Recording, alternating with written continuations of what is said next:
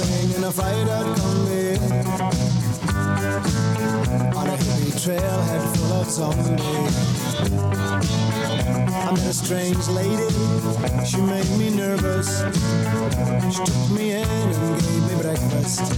And she said, do you come from a land down under? Where women go and men wonder. Can't you hear the thunder? You better run, you better take cover.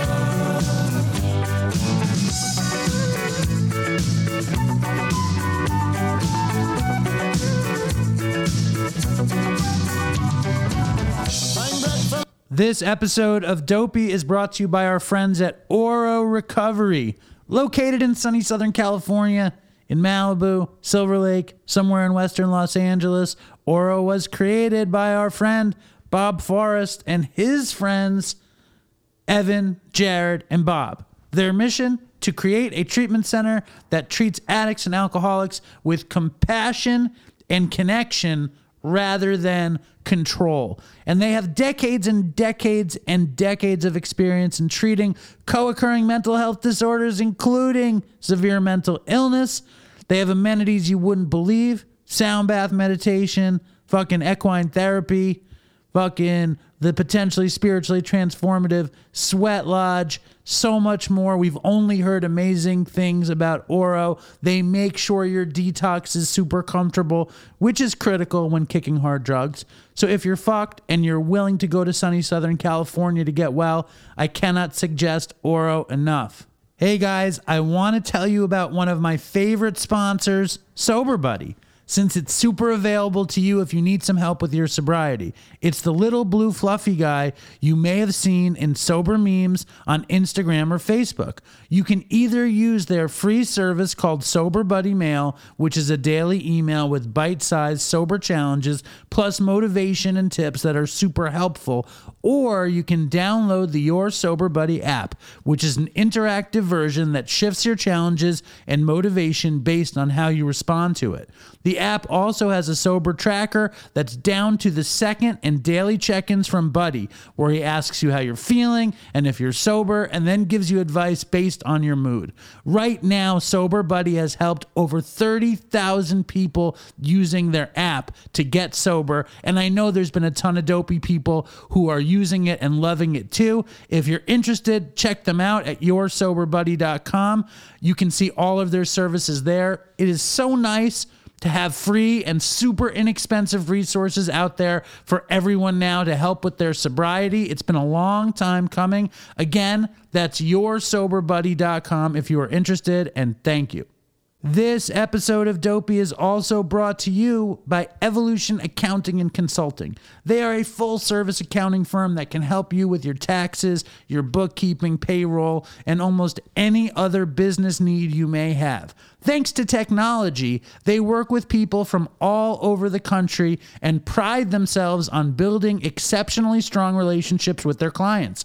They say that their passion allows you to pursue yours because they understand the stress caused by worrying about taxes and accounting issues. When you allow them to take this off your plate, you'll be freed up to focus on what you love to do. Perhaps more important than anything else, the firm is run by a fucking crackhead. Fortunately, he's been in recovery for a few years now and knows the struggle as well as the success. Use promo code DOPEY when you connect with them at www.evolution-accounting.com to receive special discounts. Please support Evolution Accounting. We love them on Dopey.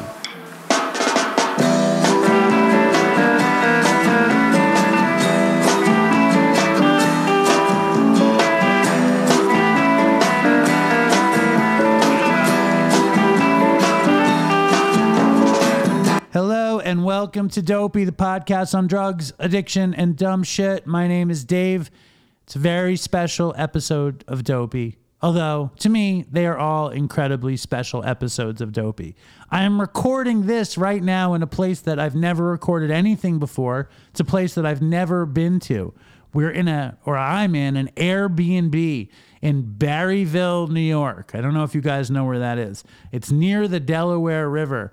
My family is off in Pennsylvania visiting friends, and I am working in the Airbnb, and it's kind of luxurious and interesting. There's like this rushing, kind of very active stream right next to us. We're right off a road. It's a little creepy, but it's also like, it's nice. It's like I can imagine having a studio and like, you know, not in the guest room of my house where I hear my kids and Linda running up and down the stairs, but like maybe a place where Dopey exists outside of the family and the workplace and my dad's house. What a dream. I don't think it would be in Barryville though. I don't know. Like I'm always torn on it if it should be in Sayville or in Manhattan. But in Manhattan, you can get guests in person. In Sayville, you are in the comfort of your own world. Howie's willing to go to Sayville, but he's not so willing to go to Manhattan. I don't know. Stuff will change. But before we get to this exciting episode, you guys should know about Dopey Zoom. If you don't know about Dopey Zoom, what you should know is it's a universe of dopes coming together to be together. Are you a Dopey listener? Are you curious about Dopey Zoom? Because Dopey Zoom is there for you. As they like to say themselves, they hit recovery hard and the butt plugs harder. I don't know if that's a tagline that's going to draw people to Dopey Zoom, but they do NA, they do AA, they do Dharma. They have fun. There's marathons and speakers and you know, it's this amazing virtual space that people get a lot out of recovery and make friends and have fun. So please check out Dopey Zoom. The ID is always 804-300-586. The password is always Toodles, lowercase. I will post more Dopey Zoom information on Instagram and Facebook, but join the Dopey Zoom. It makes me happy when people actually do it. Also, we have Dopey Patreon Zoom, I think Saturday night. Fuck, crazy.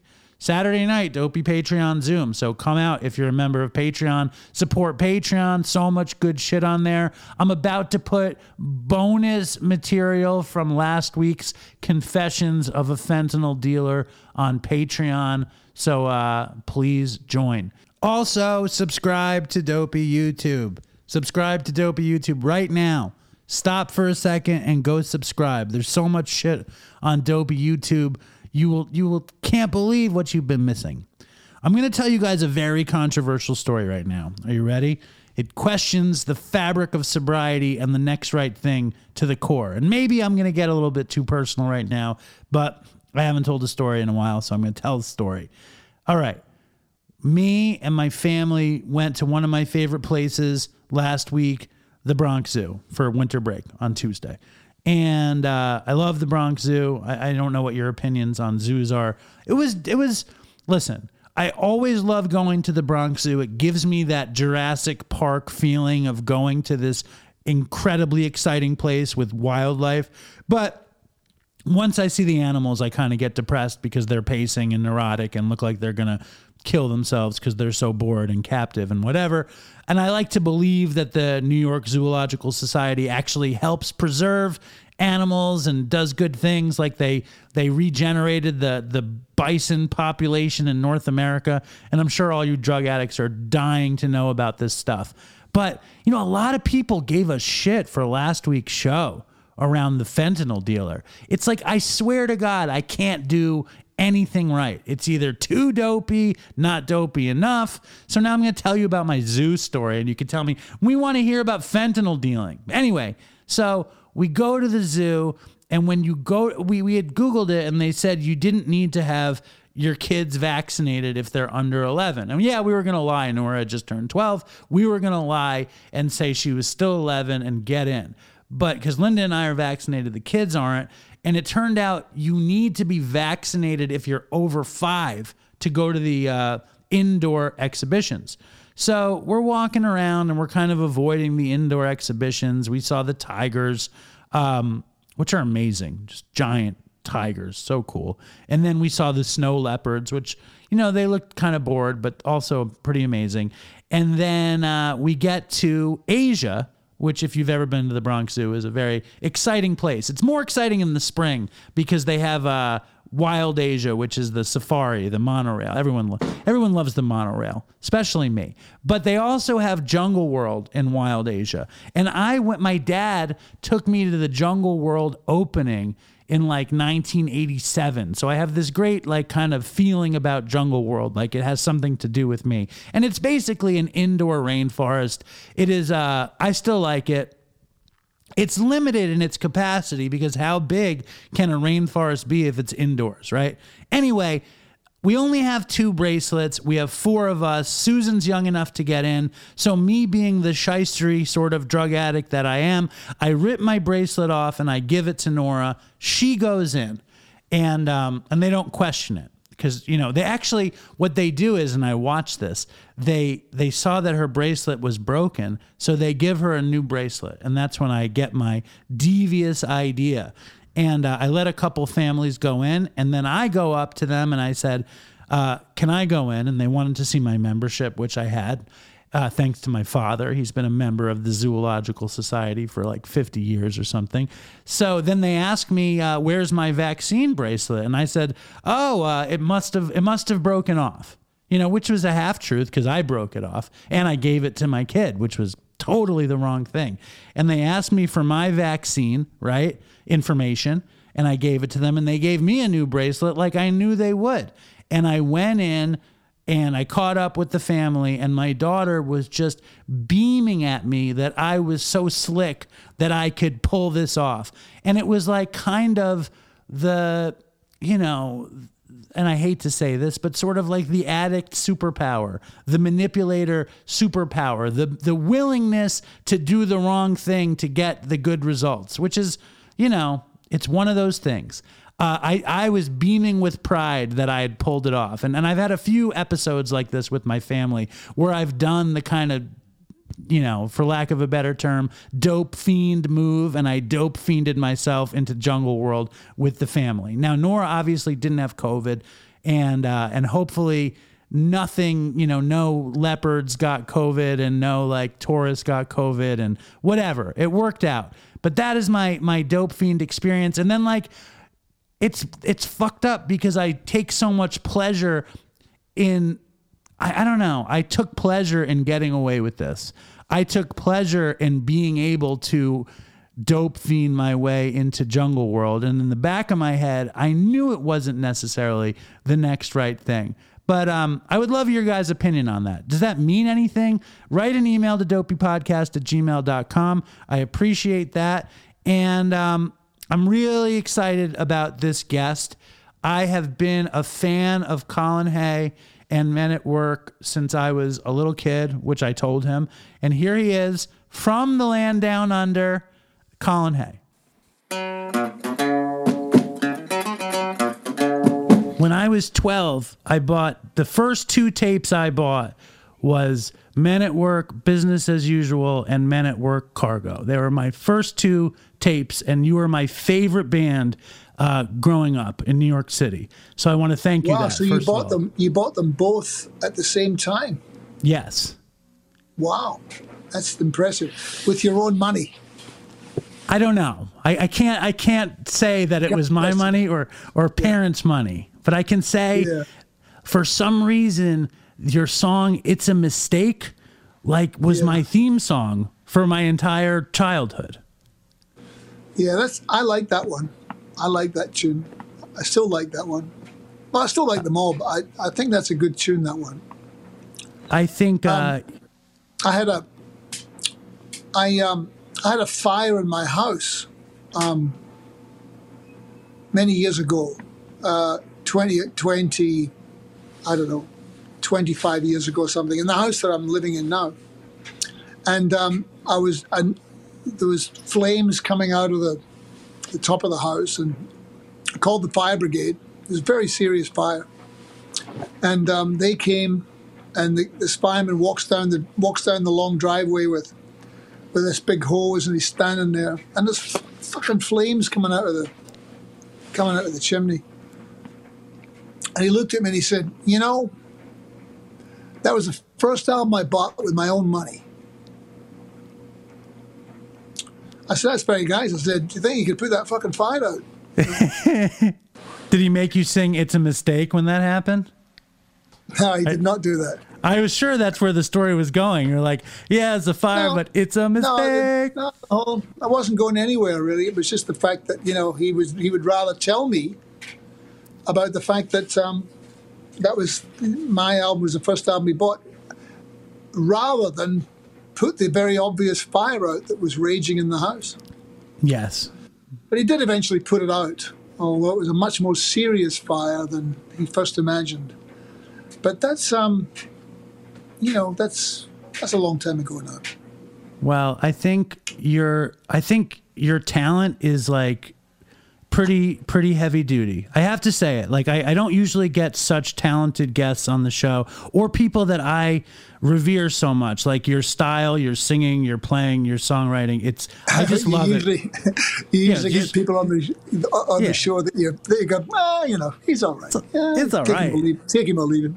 Exactly. But I mean, like, it's a personal thing. And I want to make sure you understand that before we get into all the trials and tribulations of addiction and recovery and dumb shit. I understand that. And thank you very much. I appreciate that very much. And I do appreciate it very much. You're welcome. And you were born in Scotland, and your dad ran a music store. Was it a hippie scene? Did you come up in like a hippie kind of thing, or no? No, not at all. No, my mother and father were quite traditional in many ways, not hippies at all. It was a bit before. It was in the 60s. So my father was in his, I guess my father was in his 40s then. So no, my father was very much a suit and tie guy, and he was always immaculately dressed, very, very well presented, had beautiful hands and really nice nails. He was manicured before really, before I really knew how to say that word.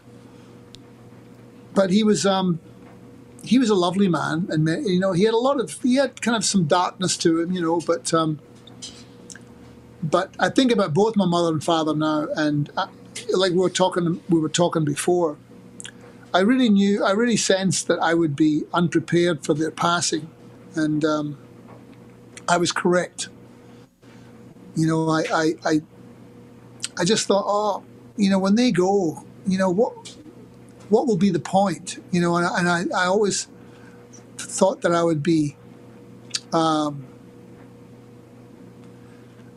after they went, I thought I would have a lot of fear about just still being around, and but I still feel quite protected by them, even although they've both gone. They were very supportive people in many ways. I feel like I got off to a pretty good start. That's what I'm trying to say, I suppose. I still draw on that. I draw from the fact that when I was, from when I was born until I left home, I never really questioned my mother and father's support of me and what I was doing. Well, in the film, they seem super loving and lovely. In the documentary about you, could they play music? And how quickly did you know that? My father was he was on stage when he was young. He was a singer and a dancer, very good singer, and my mother could sing too. So music was I was surrounded by it when I was growing up. Basically, they had the shop, and so there were guitars and pianos and drums and records, of course. And so yeah, I was lucky because I never really consciously thought about what I was going to do with my life. It was just there, like a path in front of me that I walked down, and everything that I did was in service to that in a way. I just thought, well, that'll be what I'll do, at some point, get that together. So I just started, moving in that direction. How fast could you be competent as a guitar player and a songwriter?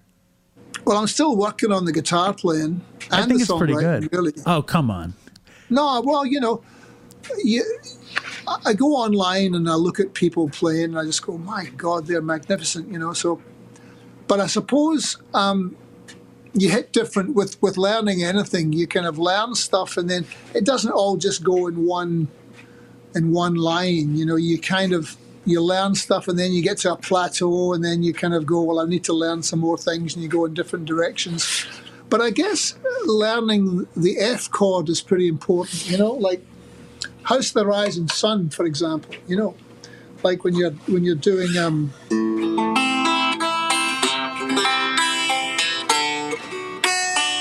you get to the F chord, you have to put your finger over two strings. Sure. So that's quite hard.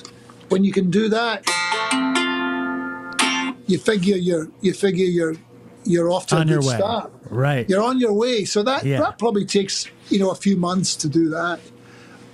I reckon a couple of years, when you've been playing for a couple of years, you can play a few good few chords and that. But I've been playing for a long time, and I should be better than what I am. But I love the guitar. I love playing it. I love playing it more now than I actually used to. So I'm kind of trying to learn more things now, and looking at books and learning bits. And of course, there's so much you can do now with what's on the internet. So there's no excuse, for not playing and getting somewhere with it.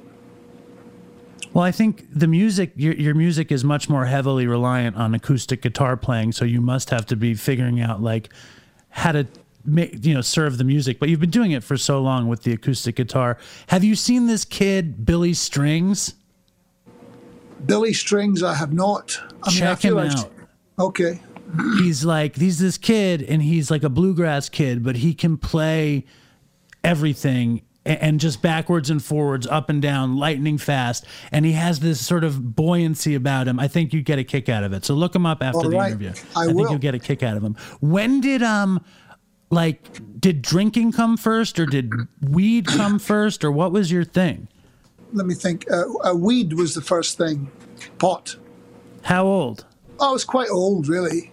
I was quite straight when I was growing up. For the first 20 years of my life, I was didn't do anything really, drink or take drugs. Yeah, till I was about 20, and then I discovered weed, and I really liked it because I found it to be quite a creative drug. It kind of opened doors, and I loved playing the guitar and writing songs when I was high on weed. Were you fantasizing about like the Beatles or Bob Dylan, and you were like, I can be like them and get in that mind state kind of thing? Yeah, I'm still like that. I'm still trying to make Rubber Soul. And I remember my girlfriend and I had some land in southern New South Wales, and I thought, well, I can settle down here quite nicely and write some songs and go swimming. But I thought I'll probably never meet Bob Dylan if I do that. So ambition got the better of me, and I came to live here. I mean, I still haven't met Bob Dylan, but that's not the point. You never met Bob Dylan? No. Have you? Not yet. I work in a very famous deli in Manhattan in New York City at Katz's Deli. Have you ever been there? Oh, yeah. Uh-huh. Bob Dylan painted a picture of Katz's 5 years ago, like this incredible painting of Katz's, and who knows why. I've never seen him. But you play in Ringo Starr's band. You play in this very highfalutin rock and roll world. You won a Grammy. You're a big rock star. I'm a lowly podcaster deli worker. So your meeting Bob Dylan is way more likely than me meeting Bob Dylan. You'd think so, yeah, but no, I haven't. No. I've only had a dream about him, which was almost could be even better. You never know. What was the dream? I was driving down the PCH here in California, Pacific Coast Highway, and my car broke down, and I pulled over to the side of the road, and I got out of the car and I opened up the hood to have a look, and I don't know anything about cars, so that was the extent of what I could do, just opening the hood, and then that's it, I'm flummoxed. And a car pulled up behind me, and I looked and I thought, wow, it's Bob Dylan, and Bob Dylan came over and walked straight past me and started looking inside the engine, and kind of muttering to himself, and I hadn't even met him, and then he was bending over looking in the engine, and so his jeans were, he was coming out of his jeans. I could see the crack of his bum. Yes. Which was really kind of weird because I'd never met him. I still haven't been introduced to him, but I was looking at the crack of his bum. Yes. And so then he stood up and just walked straight past me and said, "Call AAA." And got in his car and drove off. And I noticed that in his car he had a mannequin in the passenger seat. And I thought, oh, that's a very very clever way, Bob, to get to use the carpool lane. Yes. And then I woke up. Amazing. Amazing how his voice went from the old man to that spooky, devilly voice, right? It's amazing. Bob Dylan's one of my all-time favorites. You're one of my all-time favorites, too. When all of this success happened for you and Men at Work and Down Under and Who Can It Be Now, or all these songs are gigantic songs that sweep the world. Like, what is that experience like for you? It was incredible, just incredible. You can feel it happening, and you can feel it happening. You can almost feel it happening before it happens. Like when my band formed and we were starting to play to bigger audiences, I kind of sensed what was going to happen, just because of the fact that we would draw these big crowds, but we didn't even have a record. We had no record deal, but people really felt something from us and got something from us when they would come and see us play. So I felt like we had something to offer. And we were very ambitious. We didn't want to just be a national band. We wanted to have international success, and it happened. And so it was really quite marvelous in many ways. The only thing about it was that when that was happening, the band was kind of starting to even come apart. Even then, in the beginning, you felt that. Well, not the beginning, but really, it was a very short-lived band. We formed in '79, and by the end of 1983, it was done. Pretty much. Colin, what's that sound? Is that like a dryer going around? What is that? You want me to stop that? Yeah. I thought that would be unnoticeable, but the studio, my studio it's called the Washroom because it also has a laundromat in it. Are you impressed with my eagle ears knowing that it's a dryer? No, well, it's pretty good, but I don't know what else it could be. Me and my wife are coming to see you in Patchogue in March. We're very excited. What's the name of the place? I don't know. I think the Patchogue Theater. Oh. It's in Eastern Long Island. I'll bring you a pastrami sandwich from Katz's. So we're talking about the beginning of Men at Work, and you were saying the first thing you said was how you could sense greatness. And I can understand that because the music was so great and the songs were so good. I would imagine believing in myself in that situation too. And then you were talking about how the band broke up so quickly, which is a shame. Did it disturb you back then? The end of the band? No, because it wasn't really the band that I wanted to be in anymore. It turned into something else. So, there's always a certain amount of sadness because I wanted to be in a great band. I figured I got pretty close, to be. And I think that we were a great band. But to me, the great bands are the ones that can actually. There might be tension there might be tension and disharmony within the band, but there's a soul there, and there's a common good, and you keep it going and grow together and all that kind of stuff. That's not really what happened with this particular group of people that was in that band. Everyone had their own talent. I was talking about this with somebody else a while ago, and Greg had his own sound. I remember when I met Greg, I met him before he started playing the saxophone, and then I'd go and visit him. And when he was practicing his saxophone, he had such a great sound, and it sounded like my voice to me. Yeah. And so that was a thing that I realized straight, before Men at Work even existed. I thought, well, that's an interesting sound that Greg's got. And he played the flute as well, of course, and played guitar and keyboards also. But the saxophone, he had his own thing, you know. And so did Ron, the guitar player. He had his own sound as well, and he was a very gifted and inspiring person to work with. And Jerry was a great drummer. You know, he was very influenced. He loved Phil Collins and stuff like that. But, you know, in his own right, he was a great drummer to play with. We had this manager who was my friend, and a couple of the guys in the band wanted to sack him, you know, and I didn't want to sack him because he was my friend. So that's where the problem started, was basically, you know, not having a manager that understood that he was actually responsible for keeping the thing together. Right. You know, he only really cared about me and nobody else. Right. And so I guess people realized that probably. Right. Anyway, you know, it was by the time it started to fall apart, I didn't really want to be in that band anymore. So I was quite happy that we made one other album, but that didn't really do much. And then it was done. And then I was quite happy to be on my own, because to be on my own, I think, was my natural game. You know, the band thing was something that did really well, but I feel quite comfortable being on my own, you know. Sure.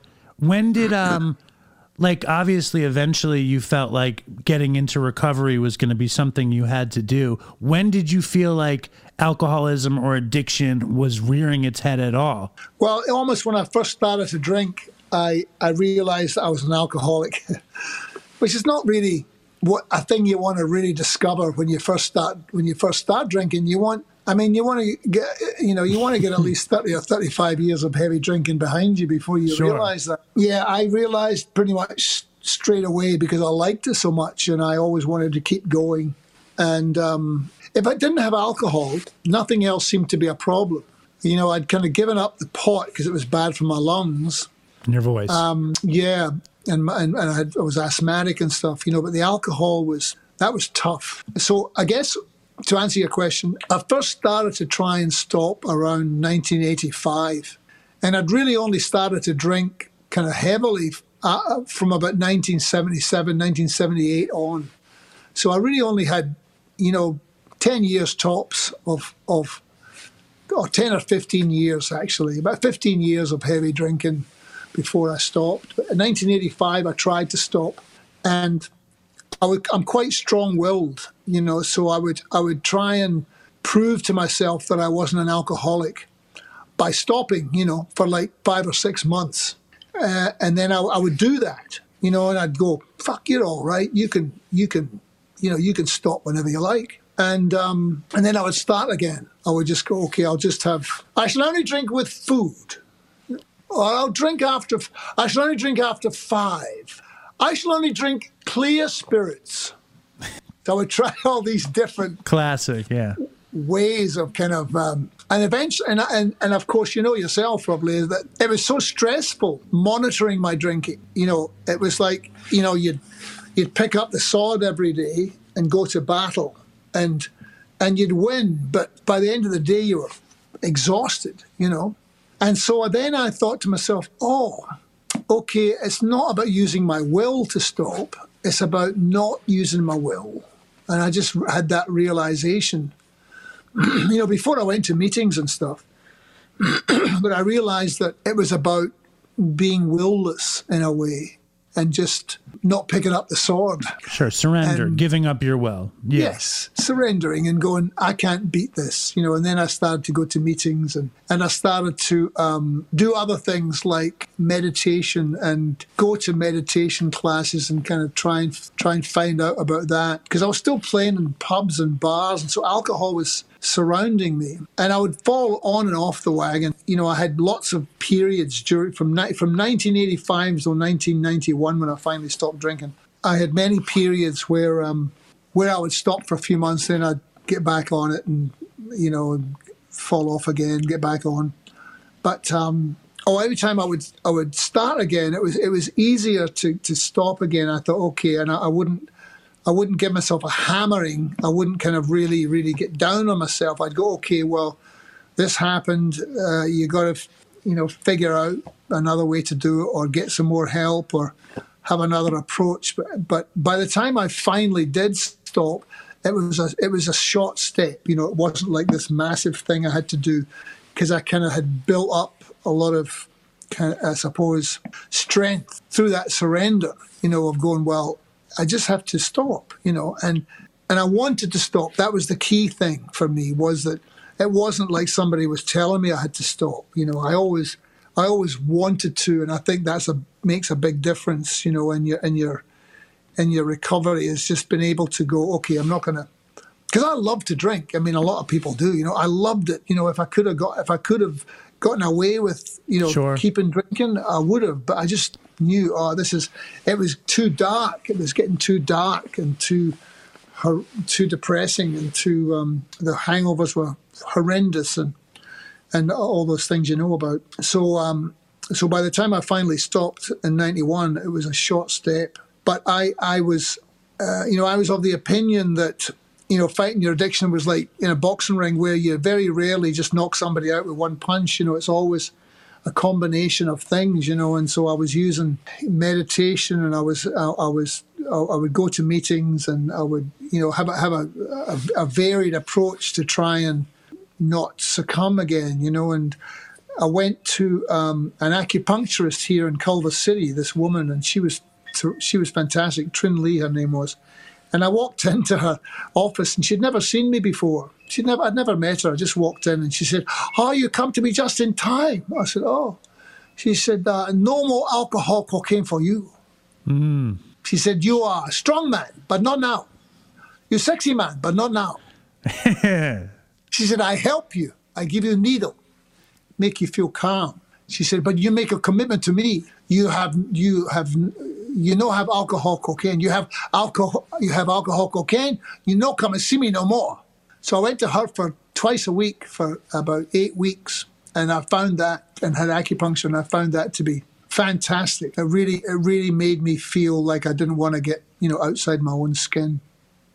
It's funny. I feel like a lot of your biggest songs are so kind of immersed in the alcoholic experience of like Paranoia, like Overkill, and Who Can It Be Now? It's especially right. Overkill, yeah. That's Overkill such an alcoholic song. Yeah. When you're writing it and when you're dealing with it, did you realize it at the time, or was it just the human condition until you recognize how alcoholism worked? It was two things. It was really at that particular time when I came up with that song, the band was nothing was going to be the same anymore, because we were becoming very successful, very, very successful. And I thought, okay, I can't walk down these streets anymore. Well, I can, but not in the same way.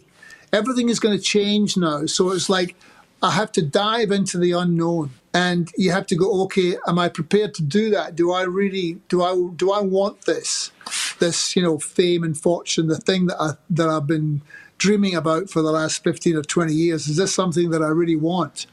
And if it is, well, I have to dive in the deep end.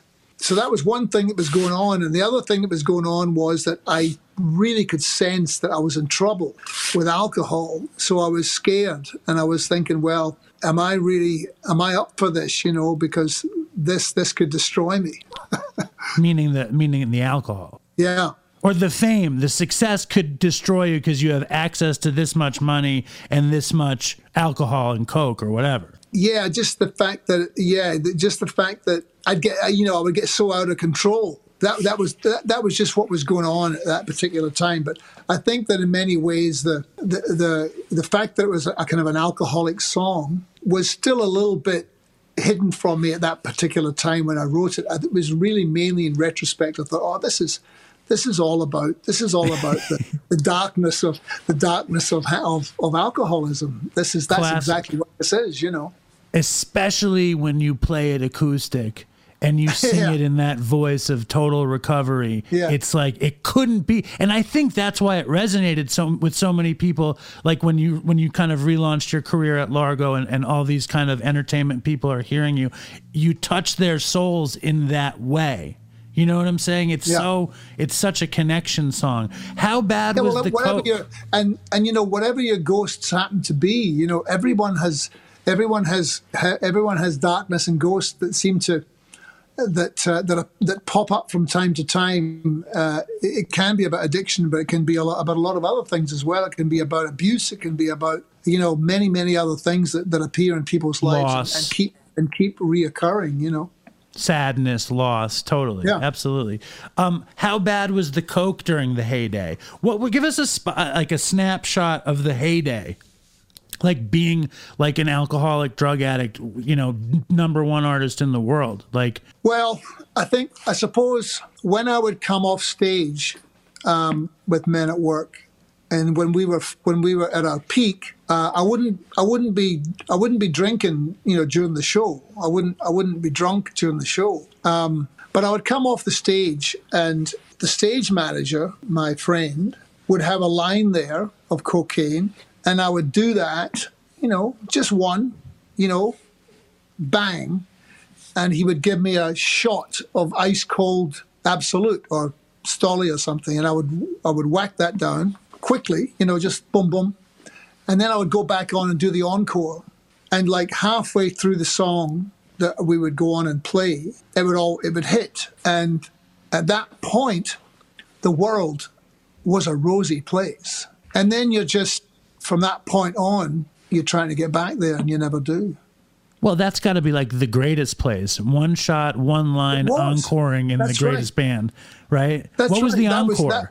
Whatever we were playing, Be Good Johnny, and It's a Mistake, I think. Something like that, Yeah. I mean, that has to be the best place. Yeah, that was glorious, and there's no two ways about it. But afterwards was not. When you need to get up at, 8 o'clock in the morning and it's 6 o'clock and you're thinking, it's okay, I can still get a couple of hours sleep, But as far as cocaine is concerned, that was a function of alcohol. I never did cocaine when I wasn't drinking. The alcohol opens the door to that. I've never used heroin. A lot of my friends did. I was very frightened of heroin, and it's not for me. But the alcohol was really the thing.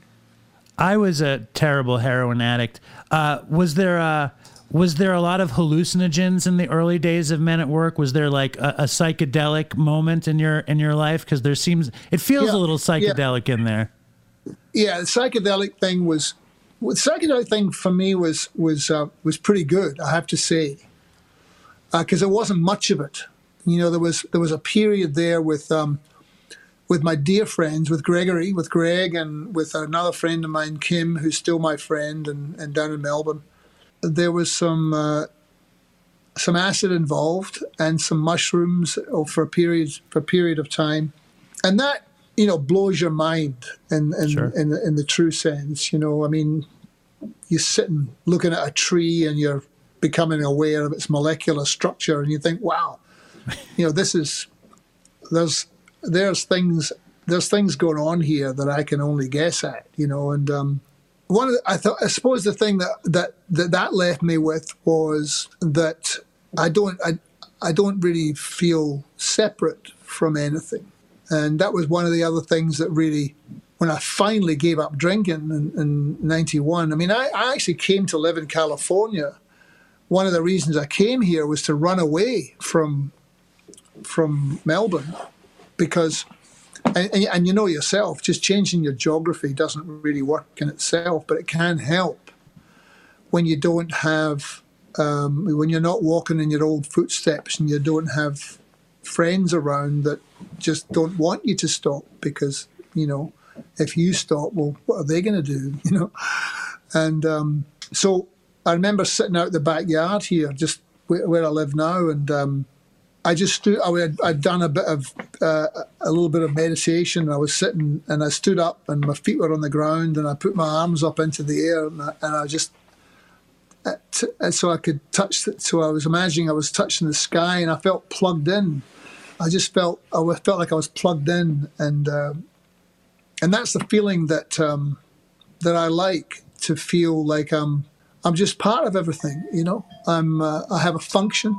I feel useful most of the time, I go out on the road, and it's sounds like a small thing, but it does. It makes you feel useful, like you're a cog. You're part of the universal machinery. Totally. It's amazing, though, the way those kinds of psychedelic experiences can like inform a recovery experience of a meditation or of feeling connected to the other people that are around you. Like, I love that. And all these people now are doing psychedelics in recovery willy-nilly. I'm sure like in California, where I live, there's not many like weird, like blue collar Long Islanders taking ayahuasca, but I'm hearing a lot of like crazy California microdosing psilocybin and ayahuasca and all this. Absolutely, yeah. A lot of my friends are microdosing, and as a matter of fact, I was hearing some people across the canyon from me, who were doing ayahuasca. I could tell that because periodically I could hear them vomit. And what's your take on? What's your take on the psychedelic experience within like a 12-step thing? I don't understand what you mean. I mean, like in 12-step, like where do you think is it useful? Do you think psychedelics can be useful in recovery? Oh, it's a controversial hotbed. I don't really know, but I sense my instinct is that it can be, that it could be useful. Yeah, especially if there's violence involved, right, with someone, in their recovery where someone's been violent or they have a history of that. I think that it could be useful, but I'm no expert. Yeah, I just read something about that Bill Wilson when he actually had his like white light experience. Supposedly he was on some kind of psychedelic, some belladonna treatment, which was some like some psychedelic root, and that his white light experience happened in a psychedelic situation, which I thought was really, really interesting. Like I don't think I'm going to take psychedelics anytime soon, but I think it could be helpful in recovery. Yeah, I have no urge to take psychedelics, I have to say. I feel pretty psychedelic without taking them, to be honest with you. I feel pretty connected. I feel good. Yeah. One of the things that I found really helps too is physical exercise, physical stuff, is really helpful. Has been very, very helpful, was very helpful for me and still is helpful. It's just trying to keep that going, that getting your heart rate to a point where you're moving, where you're feeling some endorphins kick in. It doesn't have to be extreme, but just where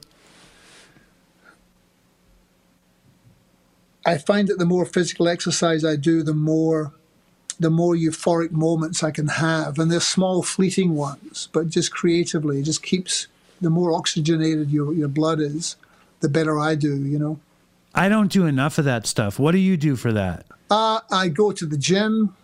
I take the dog down to the beach. But I try and get my heart rate up, to 150, 150 plus a few times a week for, an extended period of time. And it really kicks in some good things for me. I have a couple more questions.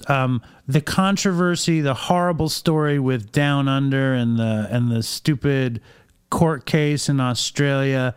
And I see that right now the song is having this major crazy resurgence, right? This weird techno Down Under that you're on. Lewd. Yeah. Congratulations. That's awesome. It's amazing. I mean, it really is amazing. That's psychedelic right there. Very much so, yes. That's how I laugh at that. I think that is a trip. That's a trip right there.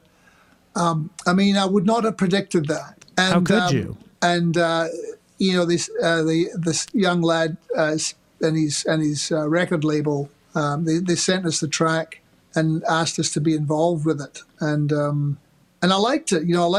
I liked the sound. I liked the way it sounded. And I wasn't sure. I played it to a couple of people, and I just thought, it's so you either shut these things down or you just go, okay, fine, And then I gave him a re-recorded vocal. I gave him a new vocal, and they used that, and it's going nuts. Yeah. Yeah. When you write that song and it's the number one song in the world, crazy video, and then what is it? 25 years later, some crazy 40 years later, right? No, not now. I mean, when the songwriting company that bought Kookaburra just hears on a game show that it sounds familiar, and meanwhile, Down Under is about Australia. Kookaburra it's like, to me, it's an homage. It's a weird kind of like a thought, a memory that strengthens the song. It's certainly not thieving to me, but I mean, I'm not a lawyer or, you know what I mean, a music publishing person. But the saddest part is hearing the story about your bandmate, about Greg, saying that he feels horrible that he's going to be remembered for plagiarizing this thing when obviously it was not plagiarism. And then he dies, right? Yeah. And I read something today that it said he was allegedly a heroin addict. Is that true or is that not true? Yeah, I met Greg when I was, I think, 19. I met him at my friend Kim's house, and he had these beautiful, bright eyes, and I loved him straight away. You know, he was just a beautiful guy, and he didn't particularly like being straight. You know, he wasn't a drinker. He loved weed, but then he did get involved with heroin for quite a long time, and I don't know what was going on for the last, say, 10 years of his life. I think he was off and on, but he did develop an alcohol problem after all that. So for the last 10 years of his life, he was drinking a lot. And I would talk to him a lot about that multiple times. And, after he died, you have guilt about not doing enough, because it's not like you could see it coming. But when he did die, it was like, it was just, he told me this was going to happen, in many ways. What did he say? Just sometimes he'd say things like, I'd be having breakfast with him and he'd go, we could do this in a couple of years ago. That's if I'm still here. Like in jokes and stuff, but I didn't take them as seriously as I should have, But although I would talk to him and he'd go, well, how do you stop? And I'd say, well, he was a very smart guy. That was, he was smarter than I am, and he was very cerebral about it. He thought like a lot of addicts that he could control it, even. About 6 weeks before he died, he wrote me a text saying, an email saying, I'm still in the grip of the gripe, but I think I've got a handle on it. And we would talk about the court case, and I would try and convince him about the fact that it wasn't the case that's how he'd be remembered. That would be a footnote at best, because that was going to be forgotten about. In a few years. And indeed, that really is the case. Absolutely. I remember him for tying the koala to himself in the video, in the tree, because he was obviously such a good, funny, sweet, brilliant guy. Or the tone of his saxophone playing. Was he really down about it? Like, did he take responsibility that he came up with the line, and like, was he feeling responsible about it? He felt a lot of guilt about it, because he wasn't sued. I got sued, and Ron got sued, although Ron never turned up. he just hid, and it worked for him, because they never chased him. But I was more visible, so they went for me. And so they sued me, and they sued EMI Music Publishing. And of course, at the time, we thought it was such a ridiculous case that they would lose. But their argument, in retrospect, their argument was brilliant in a way, just looking at it with the benefit of hindsight, because all they said was, we had all these different arguments how the fact that it was a tip of the hat, it was unconscious appropriation, because we never knew what it was, because we were so stoned most of the time. Greg played it. He goes, it sounds vaguely Australian. What is it? And no, he just played. Right. And it was just, and then the producer, when we were in the studio, says that flute line, play that at the start of the song. Okay, play it again there, play. So it ended up being 5 bars in the song, and then you move on to something else. And we're sitting there listening to the song, and it's all subsumed in the new song, and it's not really Kookaburra anymore, you know. And the song comes out, and you know, the woman who wrote the song, she was alive and well at that particular time. She never said anything about it. 28 years later, it's on the quiz show. But anyway, their argument was simply, look, you took 25% of our song, so therefore there's copyright infringement. And their song is 4 bars long, so we didn't take any of the words, half the music, because there's 2 bars. So that was all. They just stuck to that, and the judge had to give them something because it's 25% of the song. That was their whole thing. Right. And so they got 5% of the Men at Work version of the song, and I used to talk to Greg about it, and no, he was traumatized by it, and one of the biggest problems with him was that he was actually in Melbourne. He was in Australia when it was all happening. I was over here, and you know, you get the benefit of that distance. It's not right. It was a low-level stress for me. I had to go back there from time to time. And I mean, the whole case cost about $4.5 million, and which you know, that was what the case cost. And you know, the songwriters, being me and Ron, we had to bear about 70% of that cost. So it was a big cost, and they were awarded about $100,000.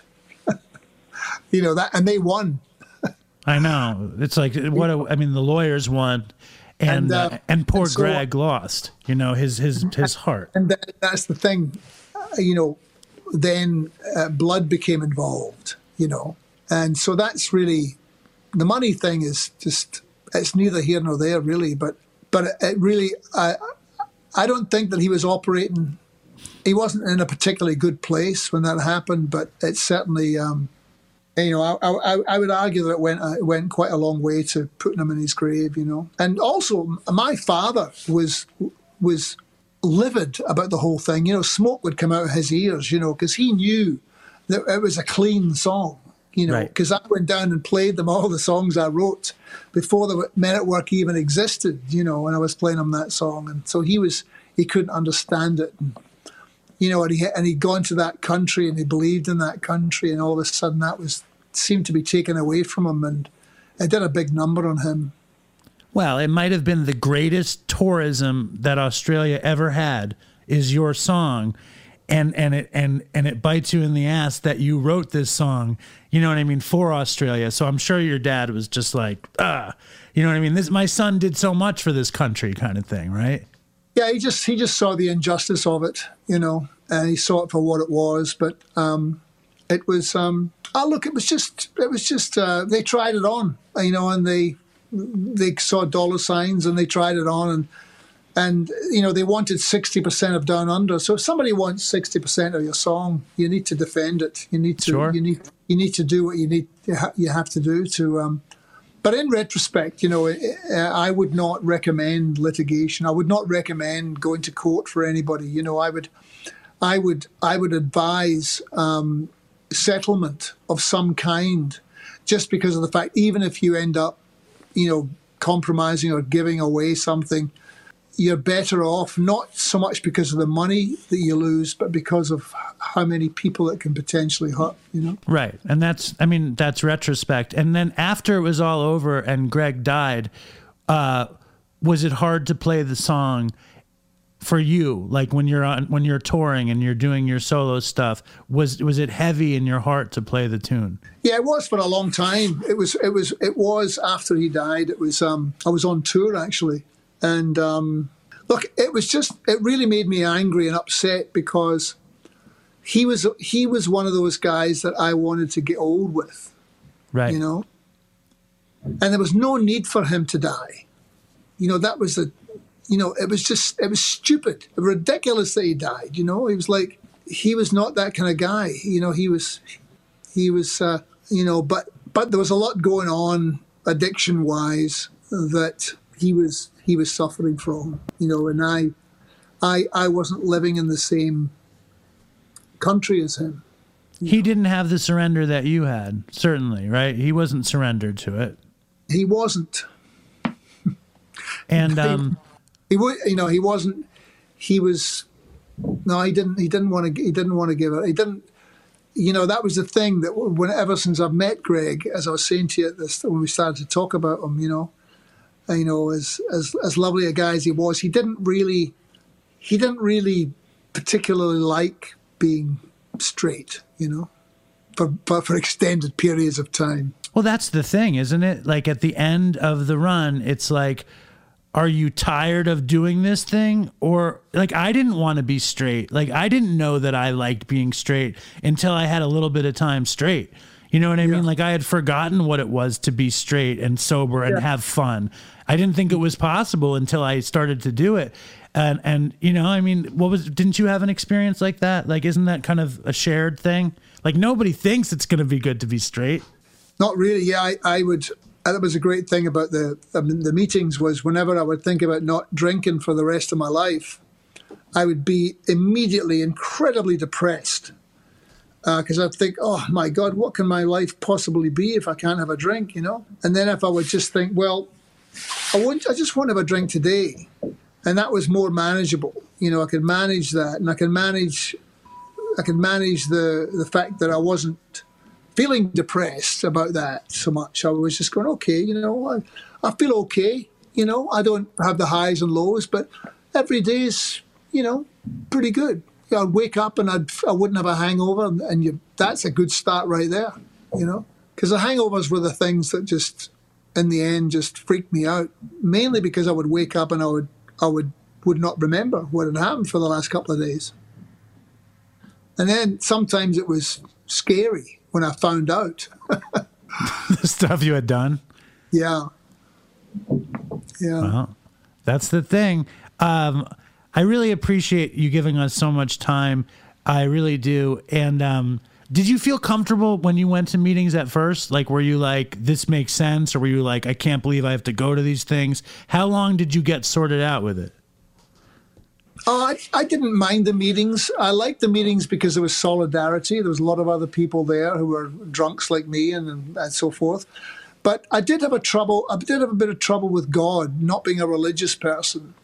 I didn't so much have a problem with a higher power idea or the fact that there's a lot going on in this universe that's bigger than me that I don't understand. But the actual idea of God was troubling for me a bit at meetings, I must say. The meetings themselves I liked, but then whenever it would get to that bit, I would think, I don't know, after a few years, I drifted away from meetings, and I just, I felt safe in my own skin. I knew I wasn't going to drink again. I know I'm not going to drink again. And I would go out on the road, and in a lot of ways, creativity kind of became my salvation in a way. And I don't know, it's naturally, I've been thinking about going back to a few meetings recently just because I feel the slight desire to go back and connect with that, but I haven't so far, but there's a bunch, mainly on Zoom still, but I went this morning. Oh, you did? Good man. On the beach in Eastern Long Island. But when you're touring with like Ringo's band, isn't that whole band sober? Or most of it? No, Ringo goes to meetings. He goes with his lawyer, and they go together. And I've nearly gone a few times with them, but I haven't made, for some reason it's never worked out that I didn't get the call. The tour manager didn't call me, or they called and then they didn't end up going.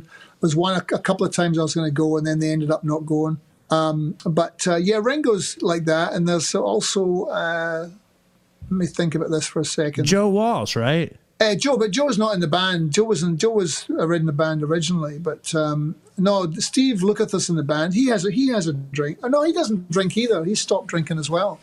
He stopped a few years ago. Edgar Winters is doing this one. I don't know if Edgar has a drink. I think I remember Edgar having a glass of wine. I'm not sure.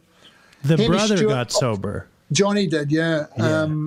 I think, and then Hamish Stewart's in this band. Hamish has a drink. He has a glass of wine. I don't think that Bissonette drinks. I'm not sure. I don't think he drinks much. Amazing band, huh? How was that experience?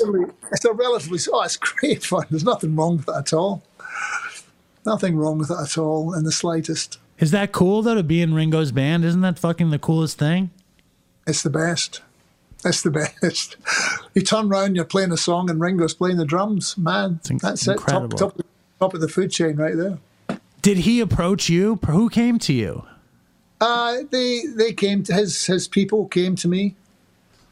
And you have to have had hits, but you have the prerequisite is that you have to have had hits by yourself. You have to be able to still play them, still sing them, and hopefully play other people's and sing them as well, and be a sideman for everybody else. So it's Ringo, man. There's only one Ringo. It's just watching that Get Back documentary the other day. I mean, I could watch it again. I could watch it over and over again. I used to sit and watch that Let It Be movie over and over and over and over, and I would want to live there. So you watch Get Back, which is what, 7 hours? Is it 8 hours? Did you tell Ringo? Are you calling up Ringo and being like, oh, I can't believe they tape recorded the phone call about you? Or did you, what was your experience watching that movie? I just watched it with my wife, and I never talked to Ringo about it. I saw Ringo yesterday, actually, but I never even mentioned it. Incredible. He didn't mention it. He didn't mention it. I wonder. So cool. What was I going to say? So I'm going to see you in Patchogue in a month. All right. Can I bring you anything? You want a pastrami sandwich from Katz's? You eat meat or you don't eat meat? No, I think that would be, I do. It's a nice idea, but no, I wouldn't eat that. Okay. No, but it's a nice thought. So whereabouts exactly in Long Island are you? Where is that? I live in a town called Sayville. It's like 50 miles east of Manhattan, but I grew up in Manhattan. And you're going to play in Patchogue, which is another mile east of Sayville. Nice. I love playing that part of the world. It's been very good to me for the last 30 years, all those gigs. I mean, I've played so many gigs for so long, that's the addiction. But I don't want to give that up. But is it ever a harmful addiction? No. It's the best, right? Traveling the world, connecting. Yeah. Well, human contact. Well, we're going to see you. I'm very excited, and I am so happy you came on the show. I really appreciate your time.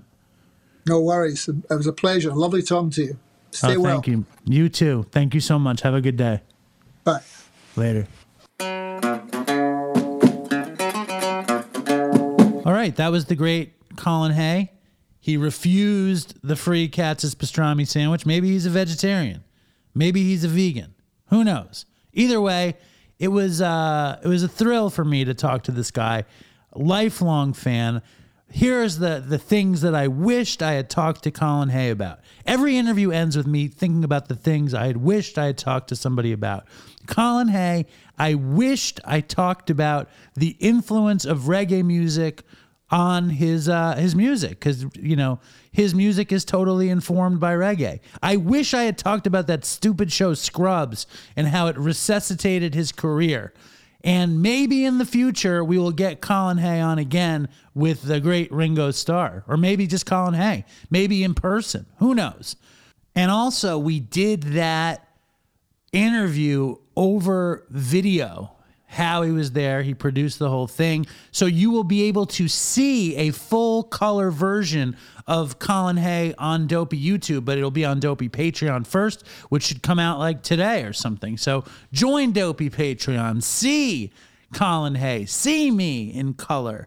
And one person that we haven't seen or heard from in a while is my dad. And I think it is time to give him a call on the show. So stand by. Here we go.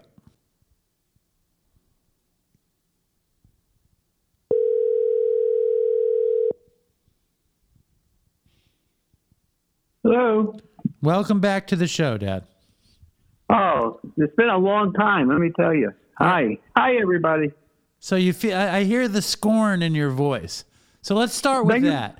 Let's start with that, Dad. How much on a scale of 1 to 10 have you missed coming on the old Dopey program? 10. You really missed it a lot, huh? No, yeah, well, no, I'm not really, but I figured 10 is a good answer. All right, so let's get into the most. I mean, my father. If you really want to get into the rigmarole of my father's life, he has a knee injury. He needs surgery, but I want to skip all that stuff. You want to skip all that? Okay. Okay, now, Dad, tell the Dopey Nation about your knee first. Oh, I'm in terrible pain. I mean, it's awful, but I'm getting surgery, and it's arthroscopic, and I'm hoping for the best that I should be fine. Okay, that's enough of that. That's good. That I hope it's going to all work out. What happened? Right, how did you tell the Dopey Nation how you messed up your knee? Well, I think it's called old age. I was walking and playing golf, and I tried not to overdo it, and obviously something happened. The meniscus tore and a cartilage tore, and the pain was terrible. So I finally had an MRI that showed all that stuff. But I have had two of these surgeries in the past, and hopefully this is going to be as good as they were. I hope. Anyway, how are you guys doing? What's happening with the Dopey Nation?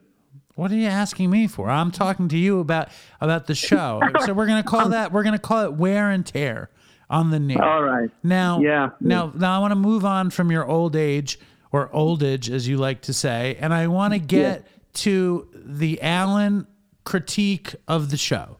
You haven't come on the show in probably 10 weeks, 7 weeks, something like that. A long time, yeah. So what's your critique on the state of the Dopey podcast?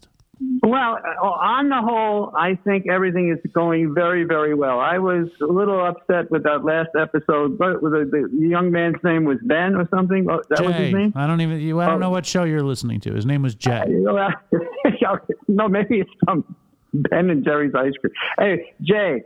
Yeah, all right. Yeah, Jay, I hope for the best for him, and I agree with everybody in the Dopey Nation who says, hoping that everything works out for him.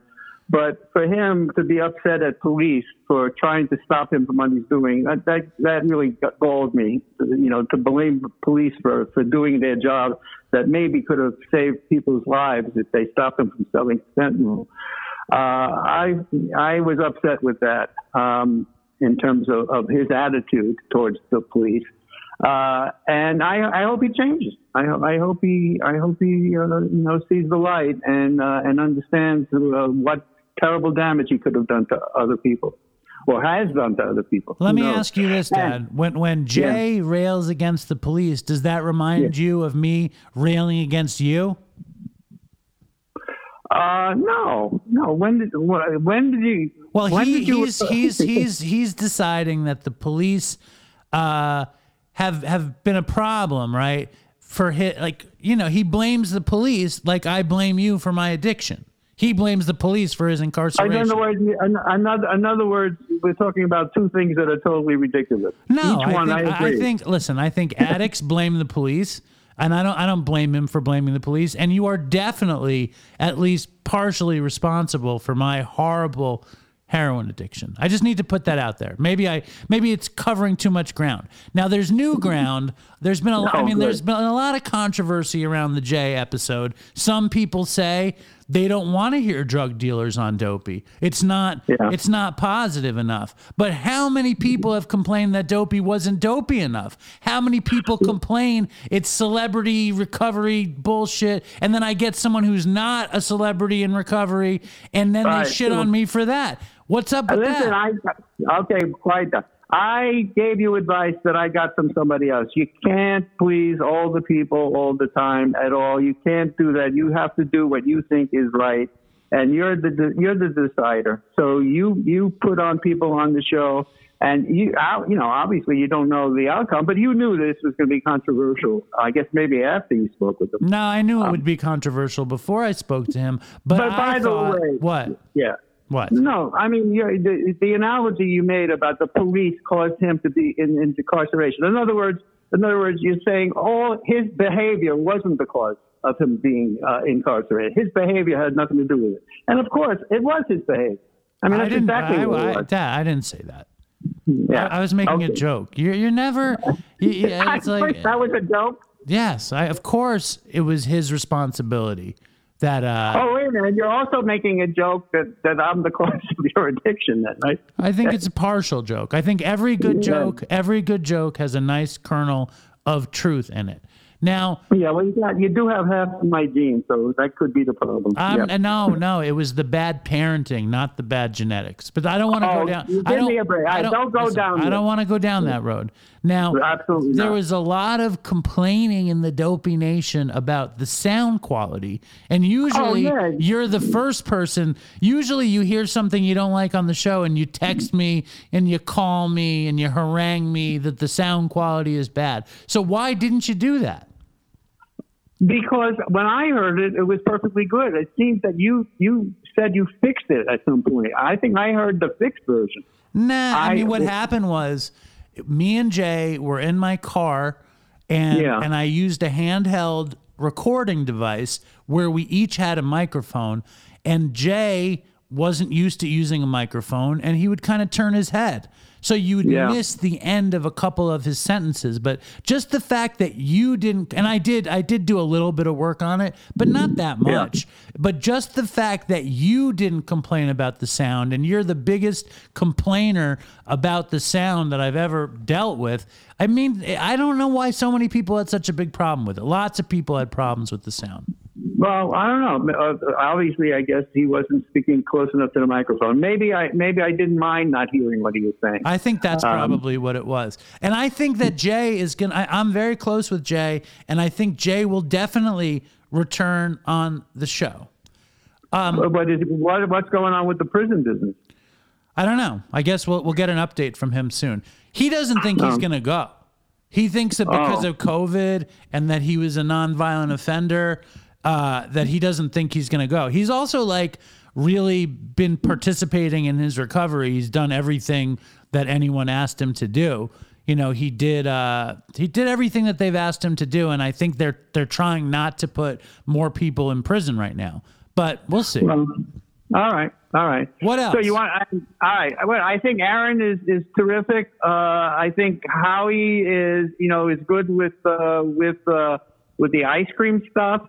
What did I say? I don't know how good he is with the daily reflections because it really doesn't, he's not really into that. Right, but you don't need to put Howie down, Dad. What else? I'm not putting Howie down. What else you got to talk about? That's about it. I mean, in terms of how you're doing, but I keep pushing you, to do the stuff that was supposed to be done. In terms of the planning for the future, and I think we're doing that. I think this is important. Now take a deep breath. Oh no! Can you take a deep breath? Yeah, I just did. Okay, tell the Dopey Nation about what's coming this spring. You think it's going to happen this spring? You don't? Okay, then how about this summer? How about this fall? When do you think? I'm telling people this spring we're putting this thing together. Well, it's being put together right now. What's happening to Dopey Nation is that David is starting the Dopey Foundation, and I have gotten it organized and sent it out to the lawyer and the accountant, and they're going to start filing papers to make the Dopey Foundation a nonprofit dedicated, to trying to help people with addiction problems, and that's what's happening right now.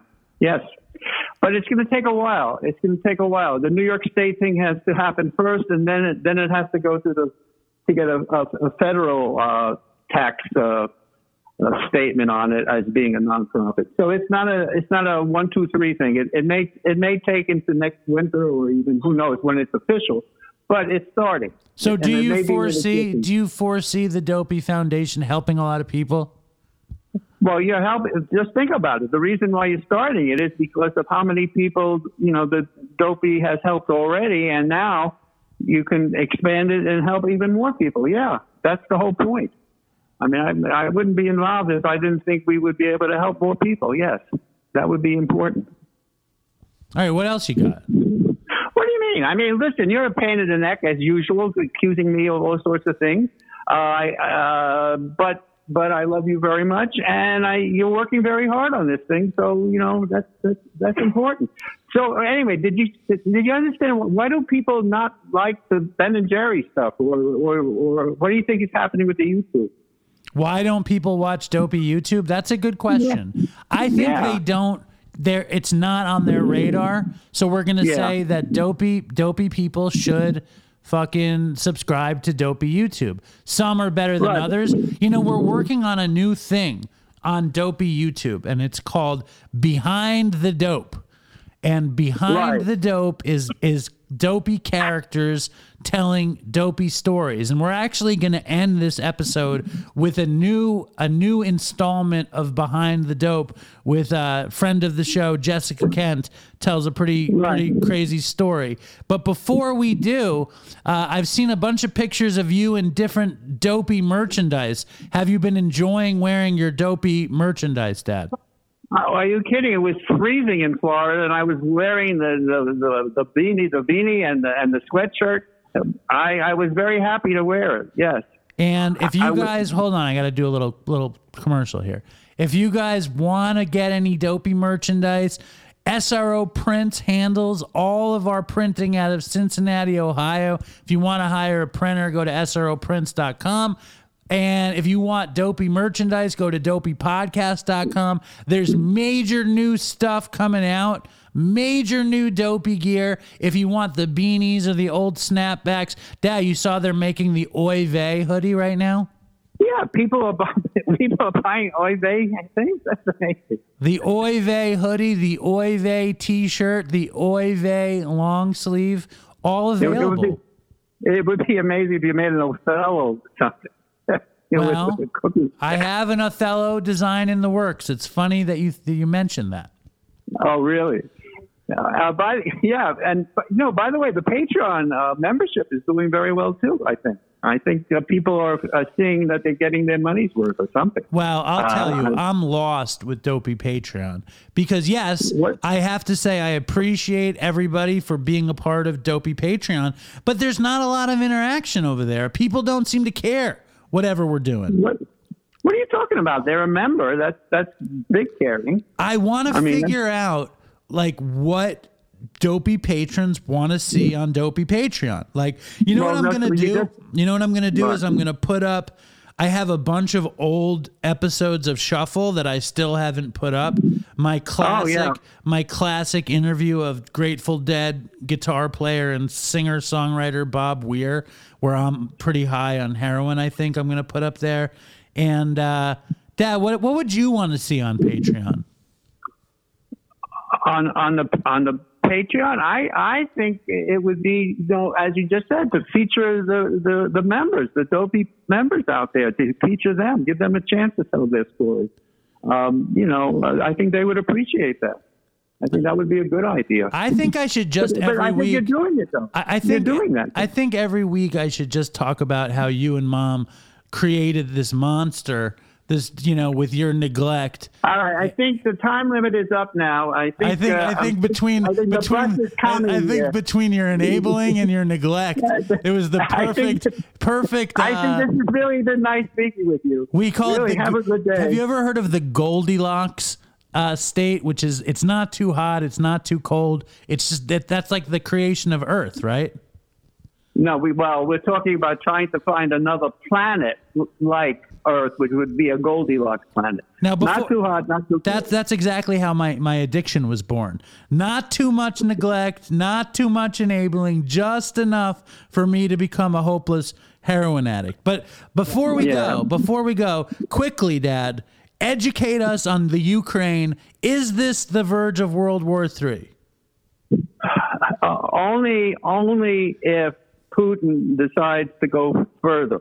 Ukraine is not a NATO country, so right now the poor country is on its own. But if Putin decided to go into any of the other NATO countries like Lithuania, Latvia, Estonia, then there would be a war. So we'll see. And the Ukrainians maybe would make it very hard for Russia to occupy that country, and we'll see. It's a horrible situation, very, very horrible. And that's just to tell you how horrible one person can be, an autocrat, how one dictator, one man can cause so much trouble for nothing. Absolutely no reason whatsoever. You don't need to have Russian imperialism anymore. You don't need that. In any case, that was my take on that. So it's not good right now. But there's not going to be a world war unless Putin goes further than he's going. Okay. That's my opinion. Okay. But if he does... Okay, enough. I got it. Now, what's your opinion on the Knicks? They're terrible. Are they gonna? They're not going to make the playoffs, right? They're 13 games. They're 13 games below 500. Kemba Walker is done for the year. He's finished. And well, how many games are they out of 10th place? The playoffs. I think just like 5. Well, I don't think they're making up 5 games. Anyway, yeah, it's just awful. Just an awful situation. But my fantasy basketball team is more injured than I am. All right, just wait, hold on. We don't want to hear about your sick obsession with fantasy basketball at the moment. Well, what do you think is more likely? The Knicks make the playoffs, or this Ukrainian involvement? We invade and we attack Russia. What's more likely? They're both very, very unlikely. They're both very, very unlikely. But if I would say the Knicks making the playoffs is more unlikely. So you think World War III is more likely than the Knicks making the playoffs? I don't want to say that. That's not a good thing to say. No. Okay. No. Well, I'm not saying. As usual, you've been an incredible asset to our show. Thank you. Is there anything you want to leave the Dopey Nation with before you go? Yeah. Well, I want everybody to stay healthy and be well, and toodle and support the show, and toodles for Chris. Wait. One more question. In the same Goldilocks kind of, what do we call it? Goldilocks scenario? What is it? Yeah. Now, Goldilocks planet. Yeah. Now, is Dopey a Goldilocks of addiction? Meaning, not too out there, not too conservative. Have we hit the perfect sort of just right area? No, I think you hit. I think in many of the episodes you hit both extremes, and many episodes you hit in the middle. I think it runs the gamut. That's why you have the controversy in terms of, because sometimes it gets pretty raw for people like me to listen to it. You're right. I didn't mind, when I didn't hear what the kid said. But and sometimes it's in the middle and very soothing and heartfelt, and sometimes it's very raw and hard to listen to. This week I start the show by talking about lying at the Bronx Zoo in order to get Nora unvaccinated into indoor exhibitions. Do you think that was really the wrong thing to do? Absolutely. Why? Totally. Why? Because listen, my opinion is that the vaccine is absolutely important and incredible. Maybe now I hope this thing is disappearing, and that if in fact you're not vaccinated and you're told you can't go in somewhere, you should not. Now, did she wear a mask at least? No. Maybe. No, I think she did. No, if you're not supposed to go into a place unless you're vaccinated, you should damn well be vaccinated. Absolutely. And I was not happy with that, but what the heck? That's the way it goes. What are you happy with? I'm happy that the show is going well, and that Nora is healthy, and Susie is healthy, and my other grandchildren, Nina and Alex, are healthy, and you are doing okay, even though you're a pain in the neck. That's what I say. All right, this is another world-class appearance. Maybe we'll wait another 10 weeks before we have you back. Thank you. Yeah, Dad.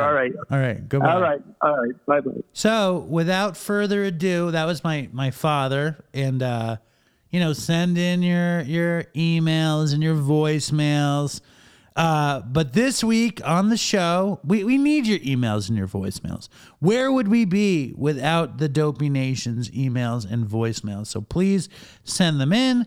And this is going to be Behind the Dope. And you can see Jessica Kent in all of her glory on Dopey Patreon and eventually Dopey YouTube. Please check all that shit out. And I'm just going to leave you with this.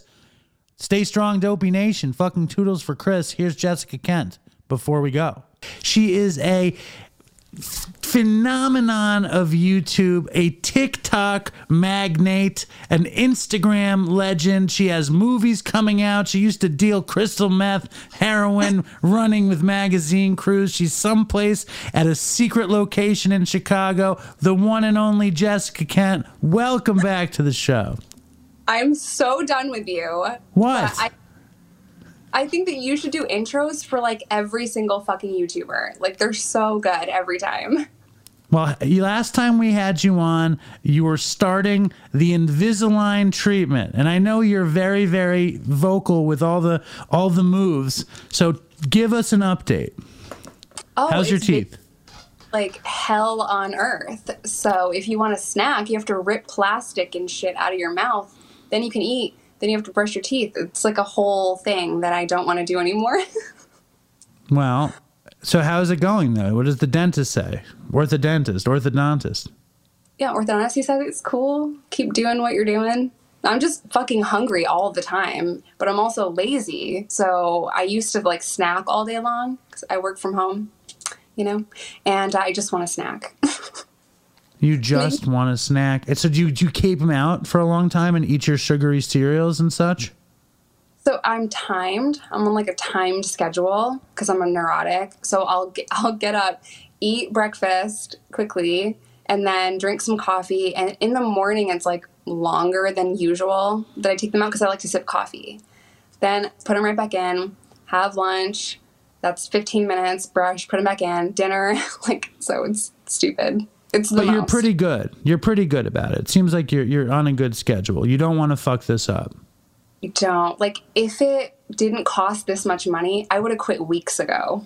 Weeks ago. You're invested. Mm-hmm. 100%. All right. And I'm just curious, what do you put in your coffee? I like just Dunkin' Donuts K-Pods and then French vanilla coffee with like 1 sugar. All right. With the French vanilla creamer. Huge cup, like as big as my head. All right. Cup as big as your head, a little French vanilla and 1 sugar. Okay, I'm satisfied. Now, I love everything that you do. Your stories are crazy. Somebody's just commenting on Dopey Reddit. You got to get more drug dealers like Jessica Kent on the show. And well, rather than getting other drug dealers like Jessica Kent on the show, or should I say former drug dealers, we'll get you on, and we're doing a new little feature inspired by you, which is either going to be called Dopey Top 5 or Behind the Dope, where we get the most fucked up stories. What do you prefer? I'm taking it to Allie. Dopey Top 5 or Behind the Dope? I like Behind the Dope. I think that's really cool. That's 2-0. All right, here we go. So you've told a lot of fucked up stories in your day on Dopey, and of course, a million more on the Jessica Kent YouTube channel. So please go subscribe and like to that shit, because that's where it's at. So why don't you share some horrible shenanigans you got into in your former life? Oh, man. So you're in New York, and for whatever reason, I really want to tell like a Greyhound bus story. So a lot of people ask me, like, how did you find connections? Like, how did you find people that would sell you drugs? Like, you looked like you were 10. Like, you looked like you ditched class as a 10-year-old and, like, maybe you're a runaway. Like, I don't know, bro. People didn't give a shit. Like, if you had money, no one cared. So I was on the run from either, like, a man or, like, some charges or something. I think I was like 18 or 19 years old, and I'm like, man, I just lost everything. I lost my connect. I lost my place. Like, I lost everything, and I have to go on the run. Maybe it was the first time I joined Magazine Crew. I'm not sure. No, that couldn't have been it because I was by myself. Who fucking knows? Don't do drugs. But I was by myself on this Greyhound bus, and I know that, like, it's coming. Like, I'm about to be sick, and this was not the first. Hold up 1 sec. So you're saying you had a habit. You get on the bus and you don't have any heroin. So when she says, and I'm just telling Howie this because he doesn't understand what you're talking about. When you're a heroin addict and you run out of heroin, you're going to go into withdrawal. So that's where we are. I'm just helping out here. Just a little bit. Yeah. I'm about to go through withdrawals, and I have had so much time on Greyhound buses, like all across the country, from New York to Colorado, Colorado to Connecticut, Kansas, to like West Virginia. Like I've been on this fucking Greyhound tour of America, basically, over the years. So for whatever reason, I'm on this bus and I don't even know where I'm going. I don't remember that, but I'm in the back of this bus and I'm like, I'm about to go through withdrawals on a fucking Greyhound bus. But there's like a porta potty in the bus, so we're good. It's okay. And I look over the seat, like right next to me. There's this guy. He's just sitting there, and he kind of keeps looking over at me, which makes me uncomfortable. I'm like, why the fuck is he staring at me? You know, so I'm just like over and over again, like, what? And it just started to make me like weird and insecure and like violent. Like, stop staring at me, dude. Like, I'm sweating probably. I'm uncomfortable. Like, I just want to put my hoodie on and I don't want anyone to fuck with me. Well, he looks over one final time and he goes, what are you into? I'm like, what does that mean? What am I into? Stop. Wait, how old were you?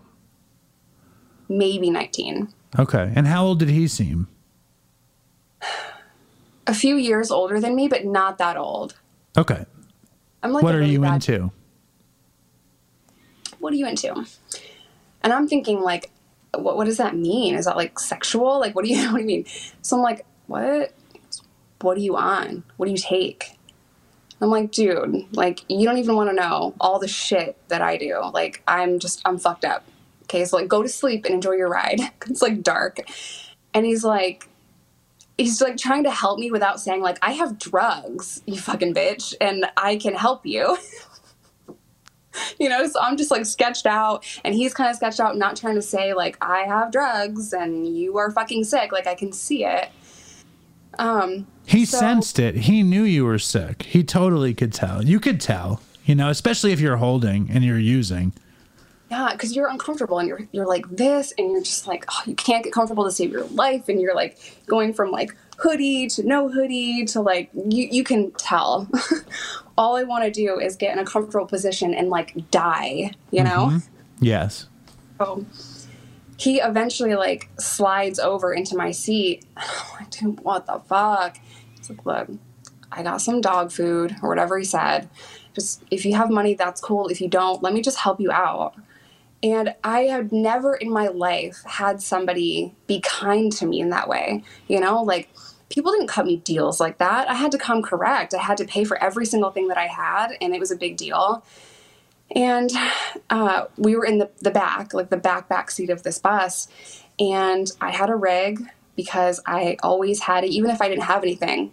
I got cottons. Like, I'm going to figure out a way to like not be as sick as possible, right? And with this complete stranger on my side, I shot up whatever he said this was. You know, you couldn't test it back then. And I shot up on this Greyhound bus going to who even fucking knows where, this complete stranger.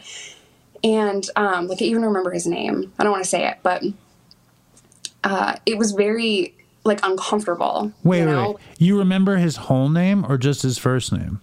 I remember his first name, and I'll tell you why in a second. But it was just so uncomfortable. Like the bathroom is right by where I am because I'm in the back of the bus. So I'm thinking like, I have to hurry up and get this done. We used the cap, a water bottle, and like a book maybe or something else. I'm not exactly sure, but the bus is going down a highway. Like, it is not an easy thing to shoot up on a Greyhound bus going down a freaking highway, especially with a stranger right here, like watching this whole process. And I'm uncomfortable that this is happening, but like, I'm so sick, I don't care, really. I'm just aware of like, this is fucking weird. This is weird. And the bus is like, like this, you know? So I get done doing that and I feel better. Definitely was not high, but it took the edge off. And we closed up all that stuff, probably dropped some shit, made some noise. Someone probably knew what was going on. And I got his phone number.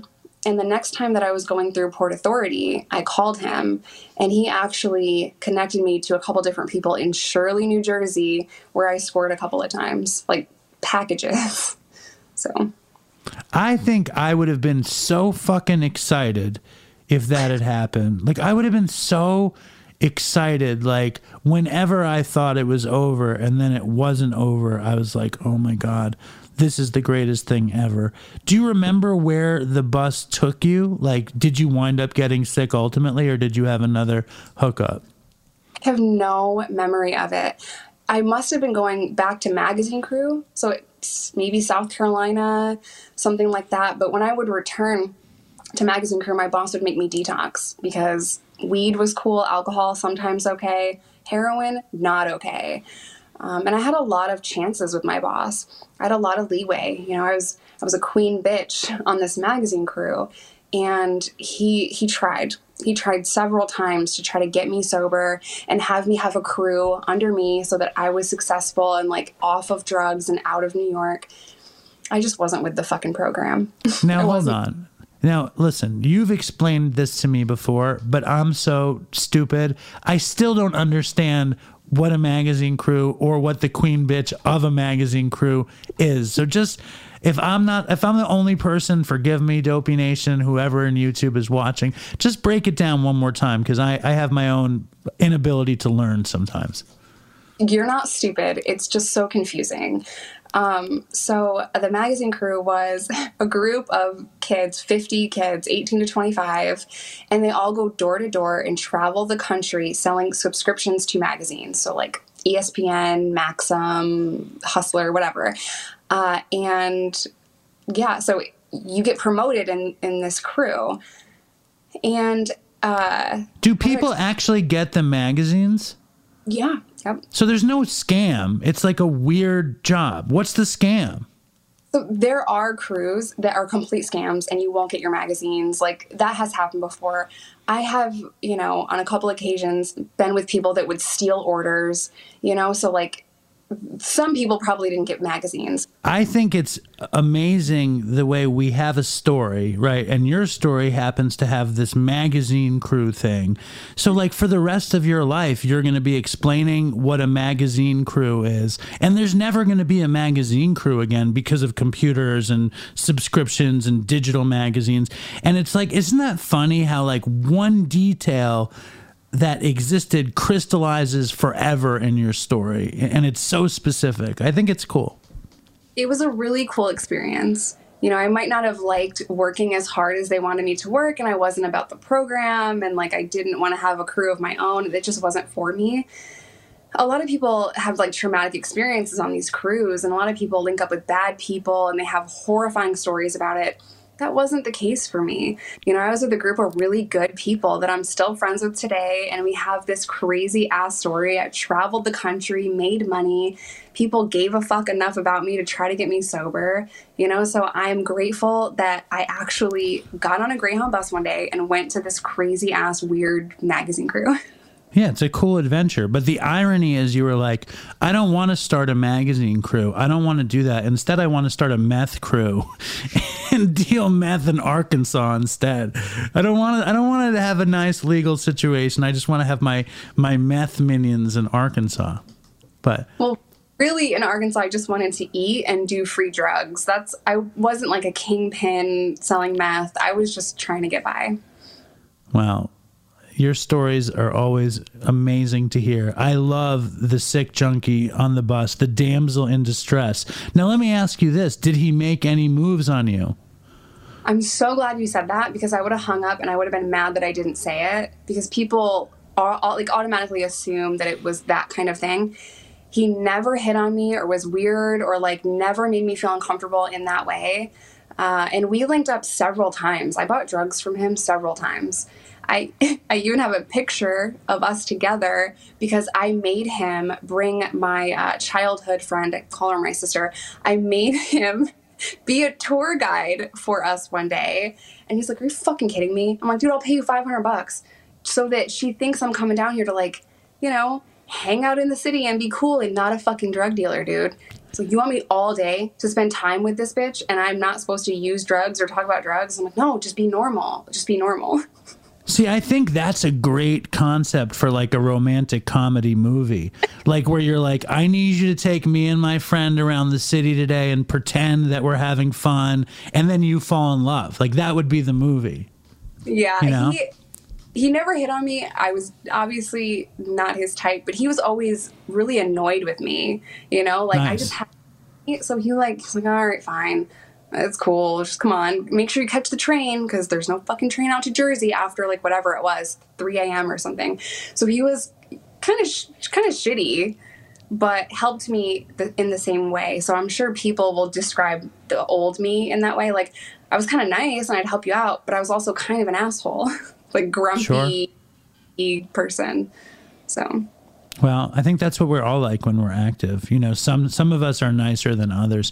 But I think you've cemented the title. This is going to be called Behind the Dope. So thank you, Jessica, for coming through on Behind the Dope. Stay strong, Dopey Nation, and fucking toodles for Chris. Toodles for Chris.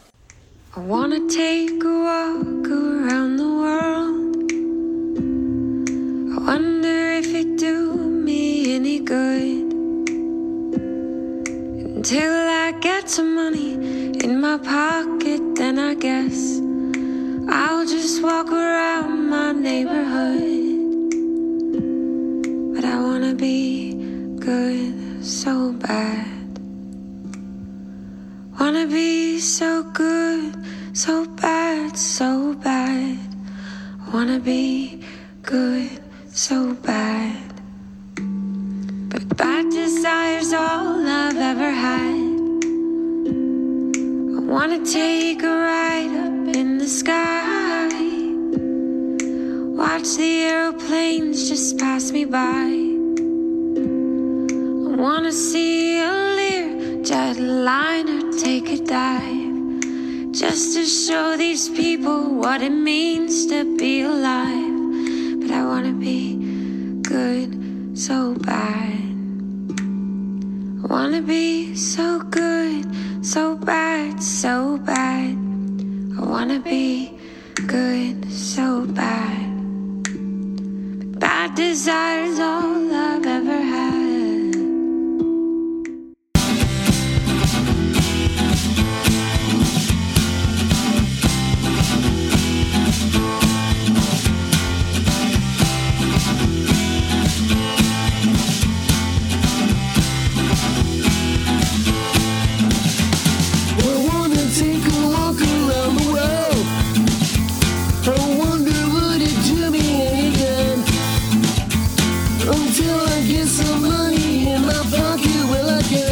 I'll just have to walk around my neighborhood. 'Cause I wanna be good so bad. I wanna be good so bad, so bad. I wanna be good so bad. Bad desire's all I ever had. I wanna take a ride up in the sky and watch those aeroplanes just pass me by. I wanna see a Lear jetliner take a dive to show all of these people what it means to be alive. 'Cause I wanna be good so bad.